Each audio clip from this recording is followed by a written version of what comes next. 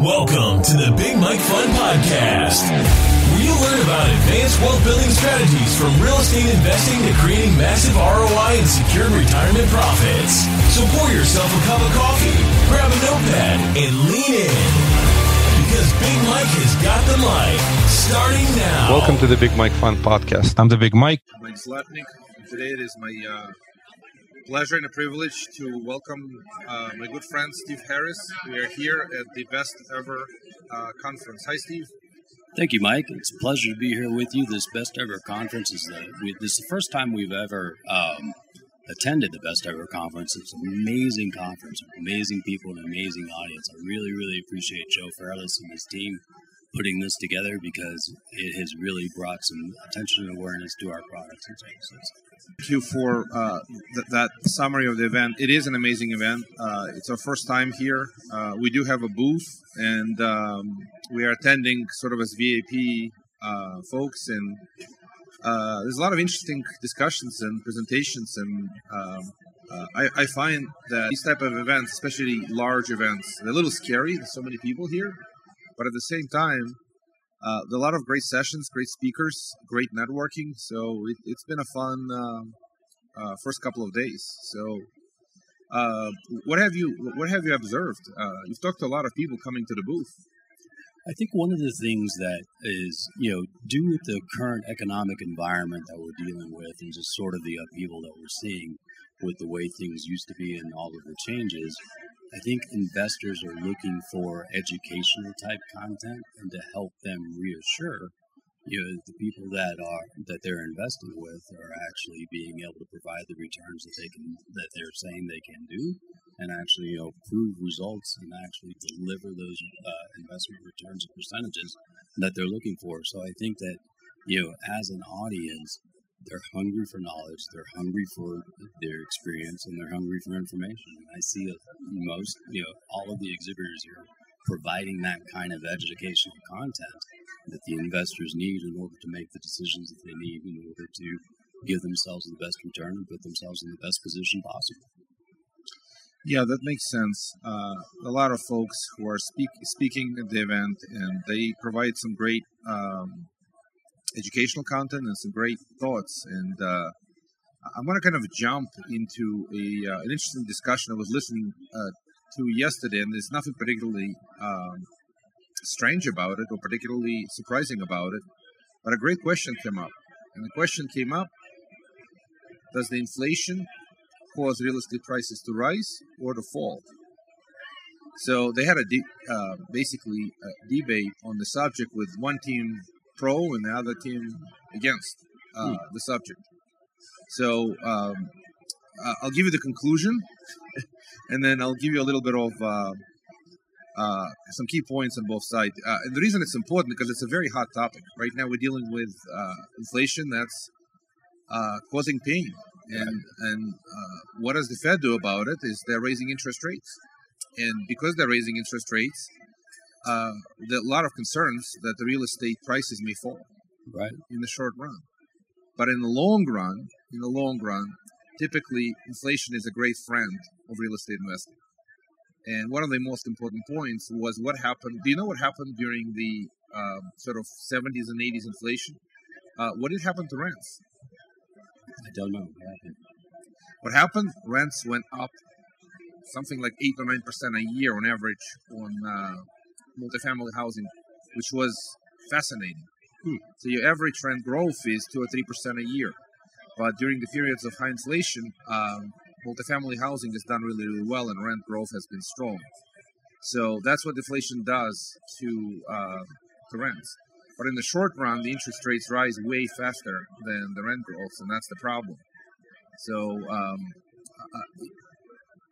the story is that if you can survive as a project or as an investment, the short-term volatility of these jumps in interest rates as a result of inflation, and can persevere until the interest rates cycle back down, then most of these investments should do really well. This is a critical point because most investors are not investing for short term; they're investing for multi-year, and By the way, what do you think is a good time horizon for most investors to invest in real estate? Do you have a number in mind? How many years?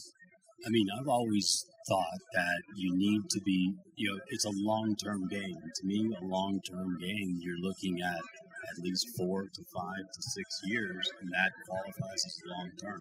You're not looking for a short-term game with a 30, 60, 90-day, that kind of rapid appreciation. That's exactly right. I think the same way. Most of the projects long-term, to me, starts typically 4 years or more. 5 years is typical for a lot of projects. 6, and there's some investments that go 7, 10 years, but that feels long.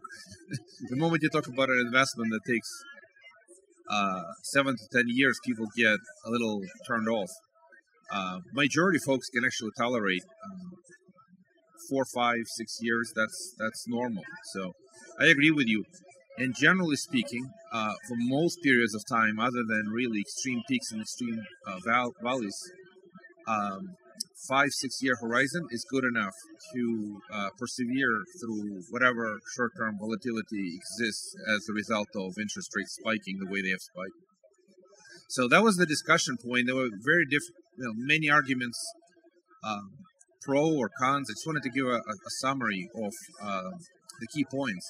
The team that won was the team that voted for or advocated for the fact that inflation causes real estate prices to increase.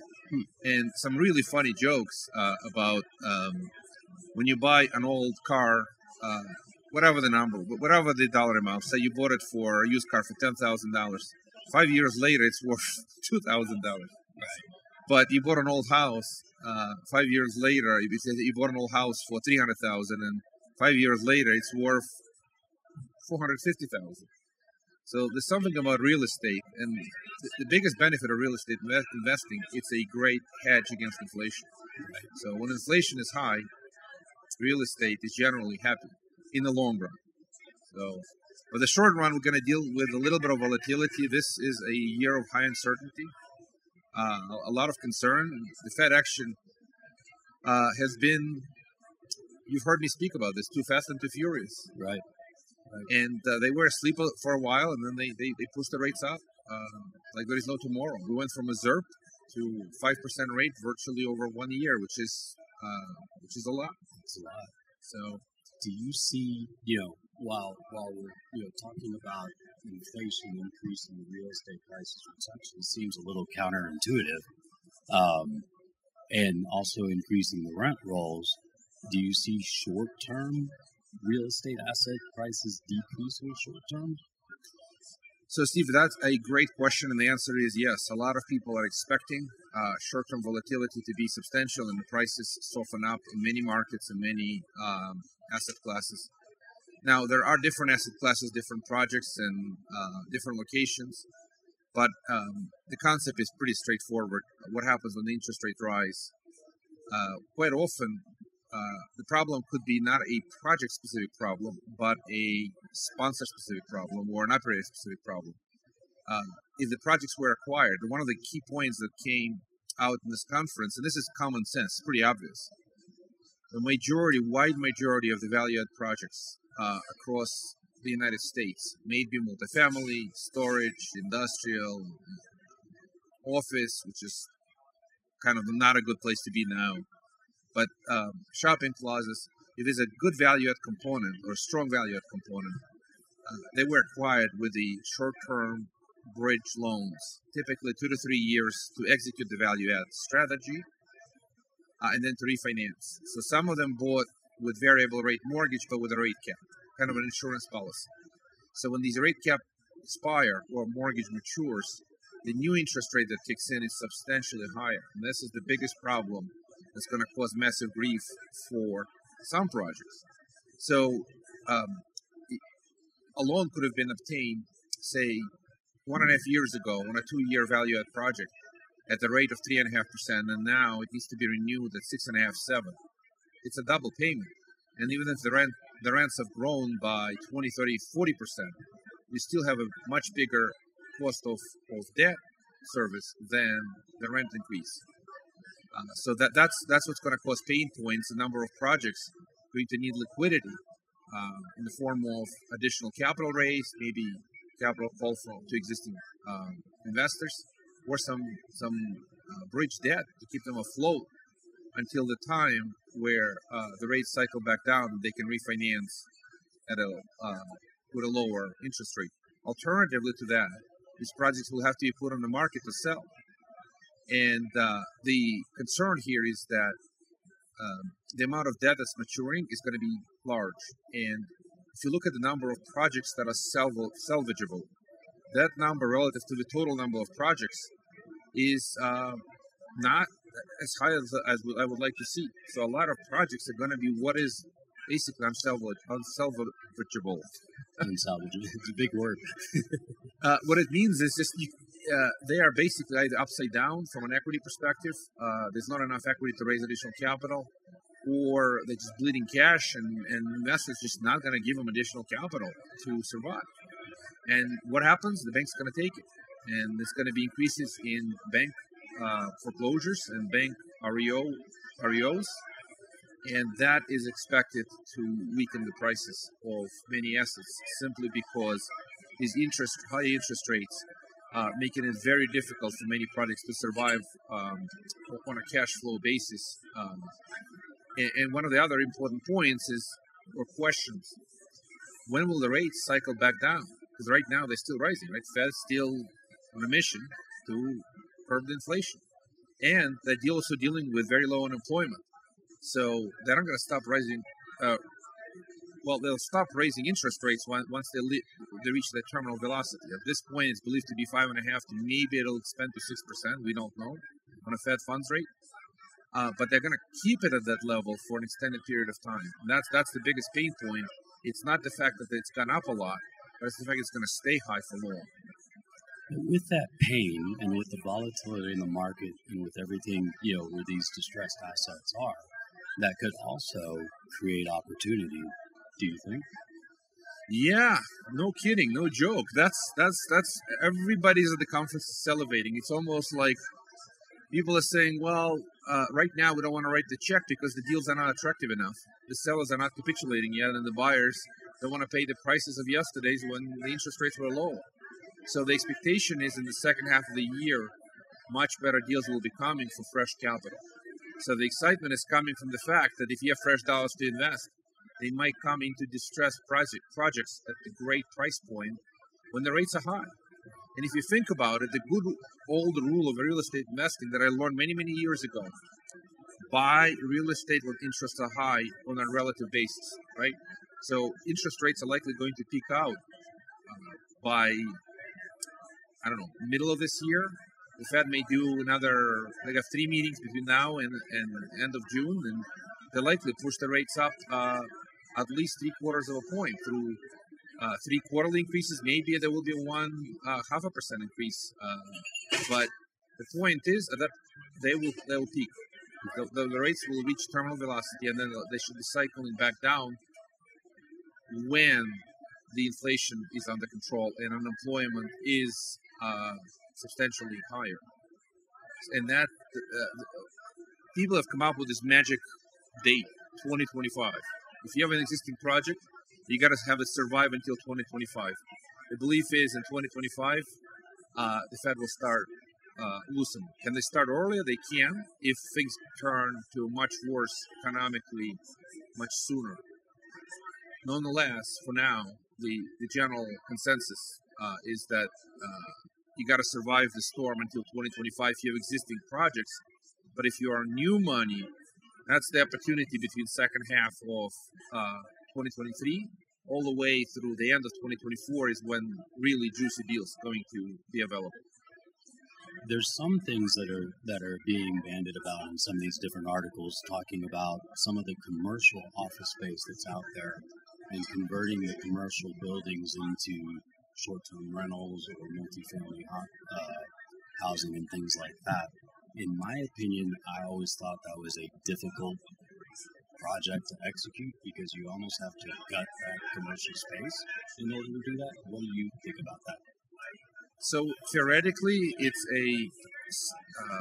I would almost call it politically great sounding idea. Take these old dysfunctional, gigantic buildings and turn them into apartments or short-term rentals or long-term affordable housing. Idea is wonderful. Implementation is incredibly hard. It's going to need massive tax incentives. It's going to need sort of public-private partnerships.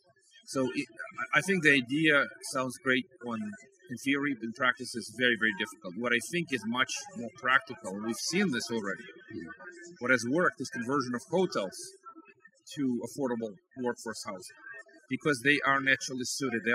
Plumbing is there, electric is already there.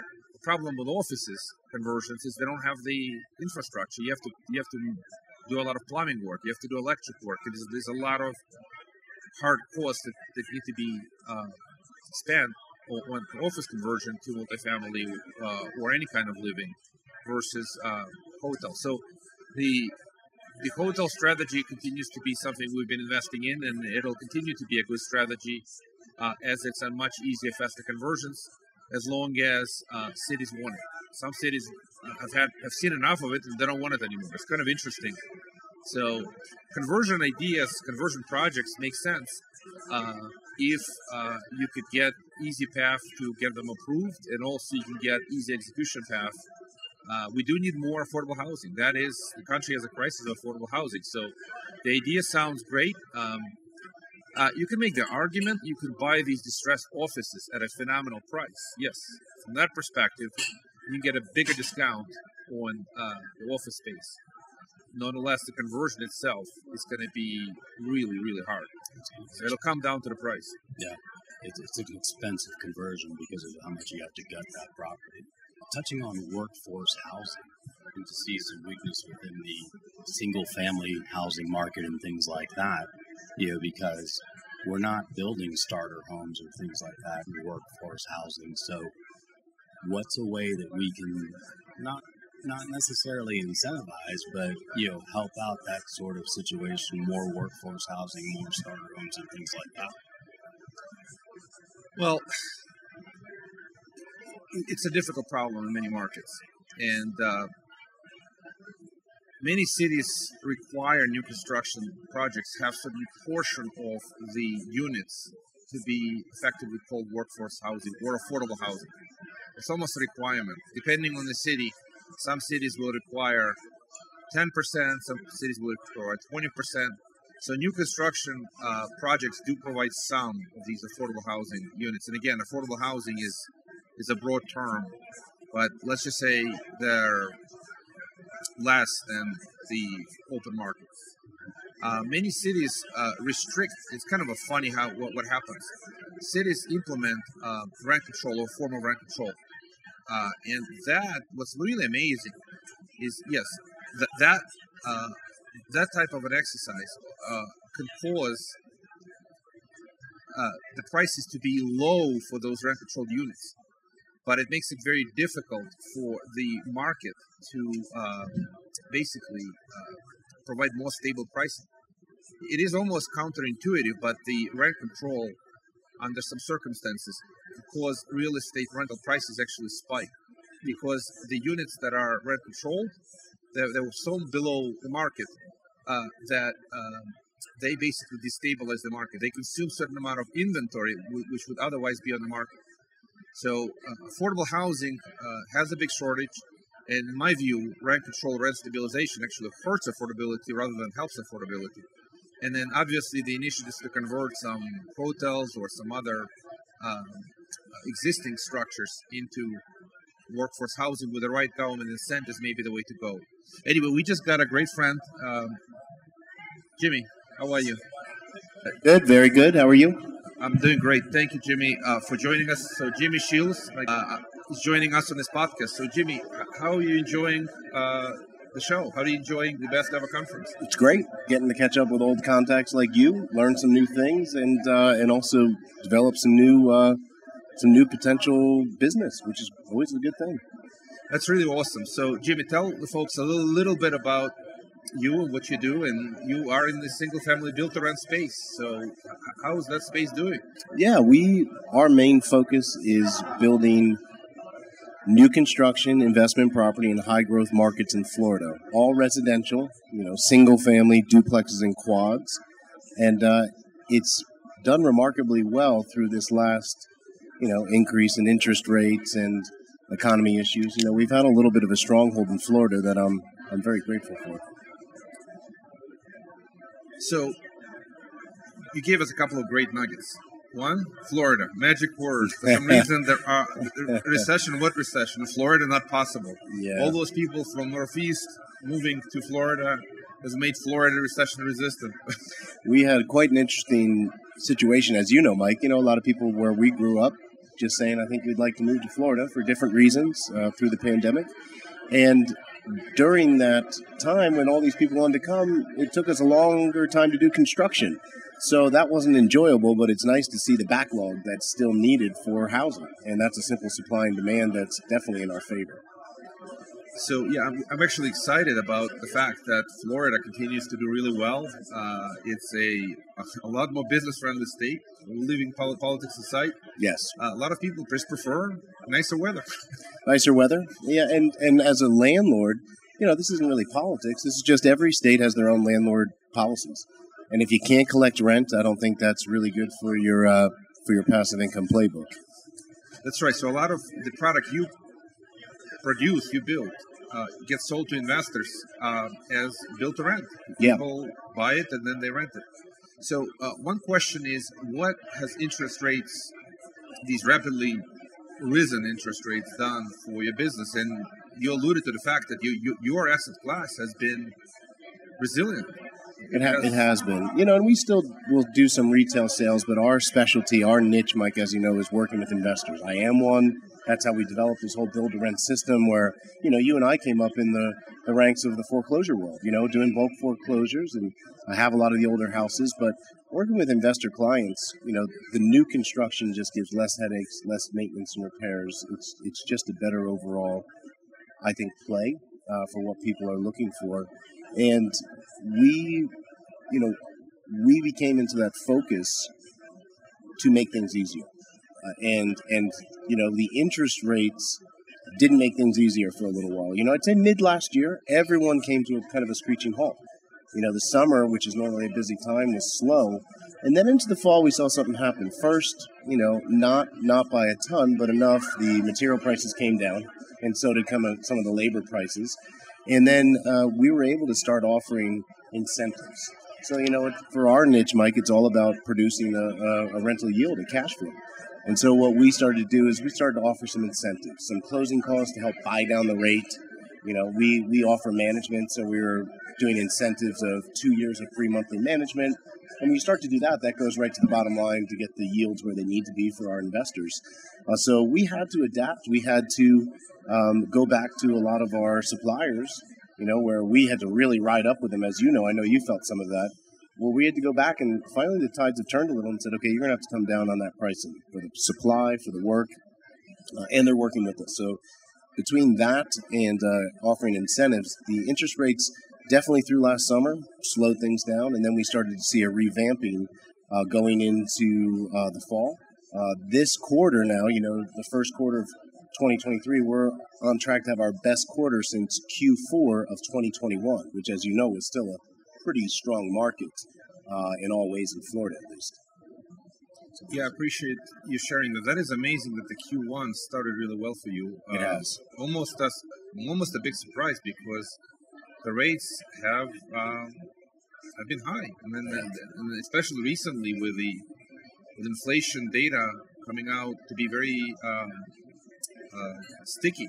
Yeah, it's been a challenge, and I guess your incentive programs, they call it the 2 and 2. 2 years of free monthly management, 2% of buyer closing costs credited. It has helped. I guess it's gotten enough. Gets the numbers back into line, because the thing where we're not selling to retail buyers who are looking for a nice place to live in the right area with the schools. We're working with individual investors who want to build a small portfolio, and they need to have some sort of cash flow to start off. That's right. And so, although it's not as big as, let's say, 6 years ago, or certainly not 10 years ago when you and I were doing the foreclosures, the returns are still there. to a good level. And again, I know you and I think we see eye to eye on this. I'm one of the people that I believe you're married to the property, but you're only dating the rate. There's a lot of different opinion on this, but I think that the Fed's going to have to realize that they've overcorrected. So I'm hoping for a refinance on some of the newer properties I've bought, sometime in the next 24 months. So that's a great point, Jimmy. We were just chatting a little bit about some of the information that I've heard of this event, that the rates are probably going to be pretty sticky through the end of 2024. So the magic number is 2025, when the beliefs are that the rates will start cycling back down. And yeah, that's the power of buying now. If people can still get a good enough deal today with high interest rates, then when the rates cycle back down, you can always refinance. So you're right. You're marrying the house, but you are dating the rate. So. Yeah, exactly. And with marrying the house too. And again, going back to our history of working together, there's just when markets go down or go sideways or go flat, maintenance and repairs with rental property is absolutely a pinnacle category that you have to look at. Right. And from what I've seen from my old properties to my new construction properties, I know I can weather the storms much better with the new construction because I don't have these surprise bills. It's what I call the 3-year curse. I know I've talked to you about this. Look, I could do new roofs, new heating and cooling, new plumbing, upgrade kitchens, baths, everything with the old properties. But somehow at year 3, the maintenance and repairs went up. And we're seeing with the new construction, being 9 years in on this now, that 3-year curse hasn't struck because we were able to start right from the beginning, build them in a certain way that wasn't being built back in the 40s and 50s. And so I think one of the biggest important things of holding power is your vulnerability or susceptibility to maintenance and repairs while you go through this flat parts of the market. Yeah, Jimmy, it's a great point, and I can tell you this, having bought a bunch of turnkeys from you in Jacksonville. And, that's many years ago. Yeah, many years ago. I've done well. I'm grateful for the opportunities to buy from you, and I have observed that 3-year thing many times. So all the properties, no matter what you do with renovations, they will need more work. And I had a rule of thumb, whatever cash flow you collect from these old turnkeys, you have to take a third, maybe even a half of that cash flow and set aside in the CapEx account because these repairs will come in. Yeah. But on a new product, it's drastically different. Very different. And if you build them right for long-term stability, at least, first you said 5-10 years of maintenance-free or maintenance, very low maintenance. Very low, yeah. Yeah, it makes a difference. You can actually plan predictably on the new product, and very difficult to plan predictably on older product because things break on an older product. Yeah, so. Yeah. And the nice thing is, as you see now, the renovated foreclosures have done well for you and I. But when you and I were sitting down for the first time 10, 12 years ago, looking at these properties, the rents we're getting today, we would have never thought. That seemed like a pipe dream. Like, if we said 10, 12 years from now, this is going to be the rent, we'd say, no way. There's no way.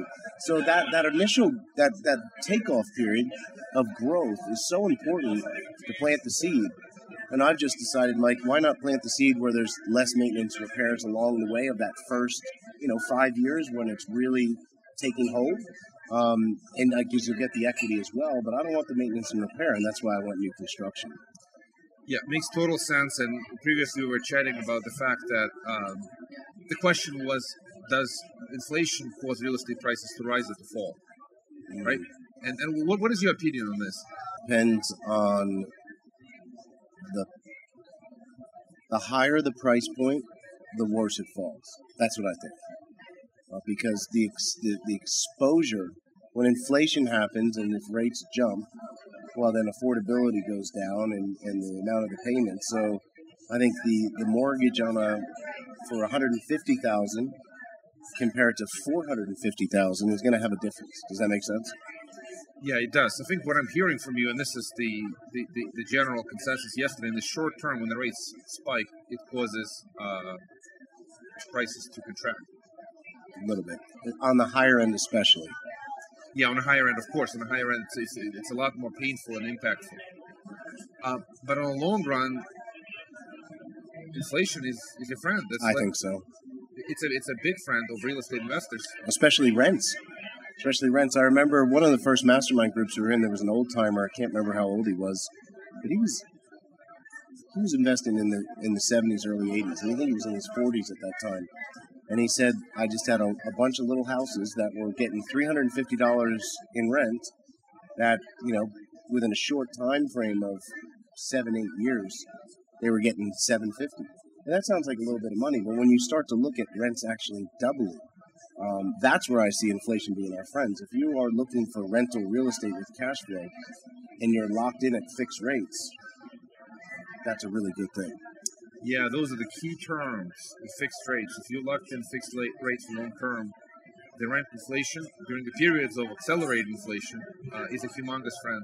Yeah, so big time. Yeah. Any other final thoughts on the conference? Just anything else? We're running out of time. All good things must come to an end. So the final thoughts, Jimmy. Yeah, I think the thing about real estate and real estate investing, it's going to feel like an open fire hydrant at first, and then you start to catch up with it, but you're always going to be learning. I mean, here you and I are, however many years later, still going to events, still going to masterminds. It's a continual learning thing as long as you're going to be in the game. So my overall thing is I got a lot more to learn. I've learned a lot, but I have a lot more to learn, and I'm going to keep learning. Thank you, Jimmy. Great wisdom. Steve, any other quick comments? No, I think that, it's exactly what Jimmy said. It's always, because you're always learning, and you're always learning new things and learning new tools to use. As long as you keep a learning mentality, you'll be okay. And we'll be okay. Yeah, live and learn. That's the whole life. And I love to crack this expression because I always think about it. Every time you invest, or every time you learn, the question is, are you learning to invest or investing to learn? It's always both, right? Yeah, very good point. Very good point. Appreciate you gentlemen having come on the podcast. Excited to be here again at the Best Ever Conference. And until the next time, thank you all very much. Thanks, guys. Good to see you. Thank you so much. Thank you for listening to the Big Mike Fund Podcast. To receive your copy of Mike's How to Choose a Smart Real Estate Fund book, head to BigMikeFund.com or visit Amazon and type Mike Zlotnick. Keep listening and keep investing Big Mike style. See you on the next episode.